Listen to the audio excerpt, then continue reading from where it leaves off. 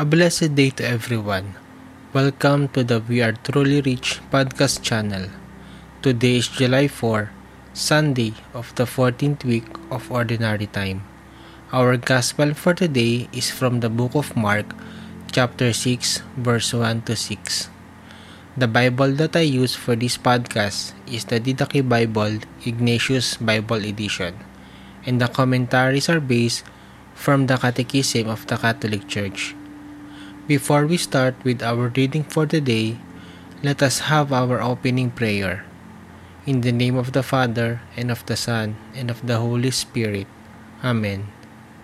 Holy Spirit, come into my mind, so I may meditate and understand your word. Guide me and inspire me as I come before you in prayer today. In the name of the Father, and of the Son, and of the Holy Spirit. Amen. A reading of the Holy Gospel according to Mark. He went away from there and came to his own country, and his disciples followed him. And on the Sabbath, he began to teach in the synagogue, and many who heard him were astonished, saying, "Where did this man get all this?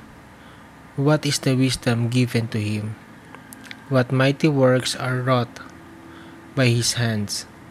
Is not this the carpenter, the son of Mary, and brother of James, and Joseph, and Judas, and Simon? And are not his sisters here with us?" And they took offense at him.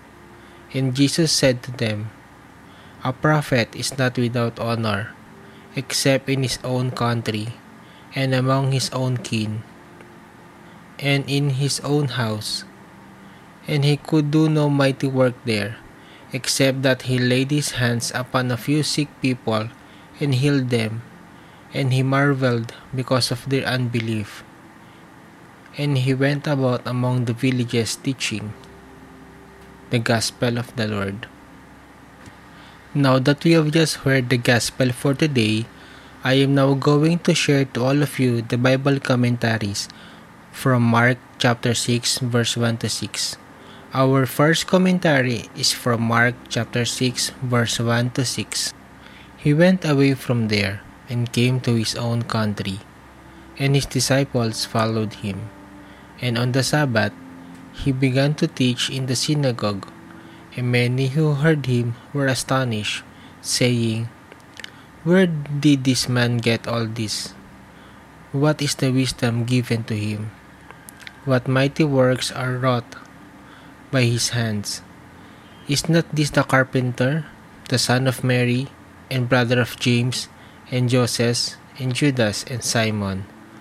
And are not his sisters here with us?" And they took offense at him.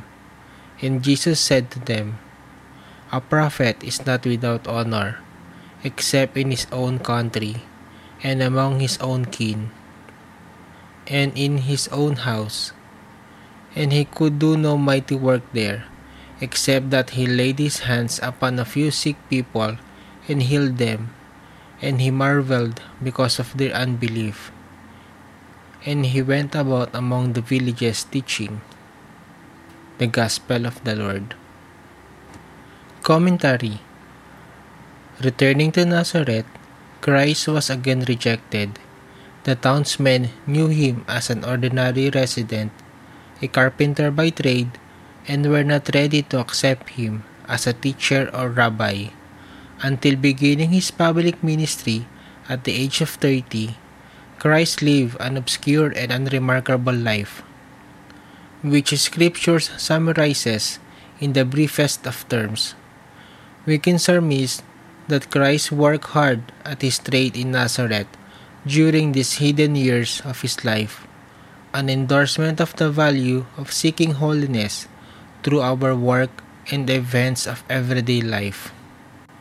Our second commentary is from Mark chapter 6 verse 3. "Is not this the carpenter, the son of Mary, and brother of James and Joseph, and Judas, and Simon? And are not his sisters here with us?" And they took offense at him. Commentary. Is not this the carpenter, This is the only reference in the Gospel to Christ's profession. It serves to reinforce that he led an ordinary life in Nazareth, son of Mary. It is not clear whether Joseph had already died.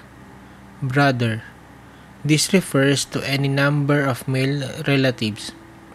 James and Joseph are identified elsewhere as sons of another woman named Mary. And our last commentary is from Mark chapter 6 verse 5 to 6. And he could do no mighty work there, except that he laid his hands upon a few sick people and healed them. And he marveled because of their unbelief. And he went about among the villages teaching.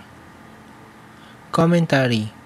Effective prayers requires faith and trust in God. Christ often chided his apostles for their lack of faith, laid his hands. Christ frequently healed people by the touch of his hand. The laying on of hands signifies the work of the Holy Spirit, and it remains a powerful sign used in the sacraments today. Now that we have just heard the Gospel and commentaries for today, let us end this episode by a closing prayer. In the name of the Father, and of the Son, and of the Holy Spirit. Amen. Father, I thank you. Your word is manna to my spirit. May your word that I receive today transform my soul and make me more like you. In the name of the Father, and of the Son, and of the Holy Spirit. Amen. May God bless you today, and always remember to become Jesus to others every day. See you all again tomorrow.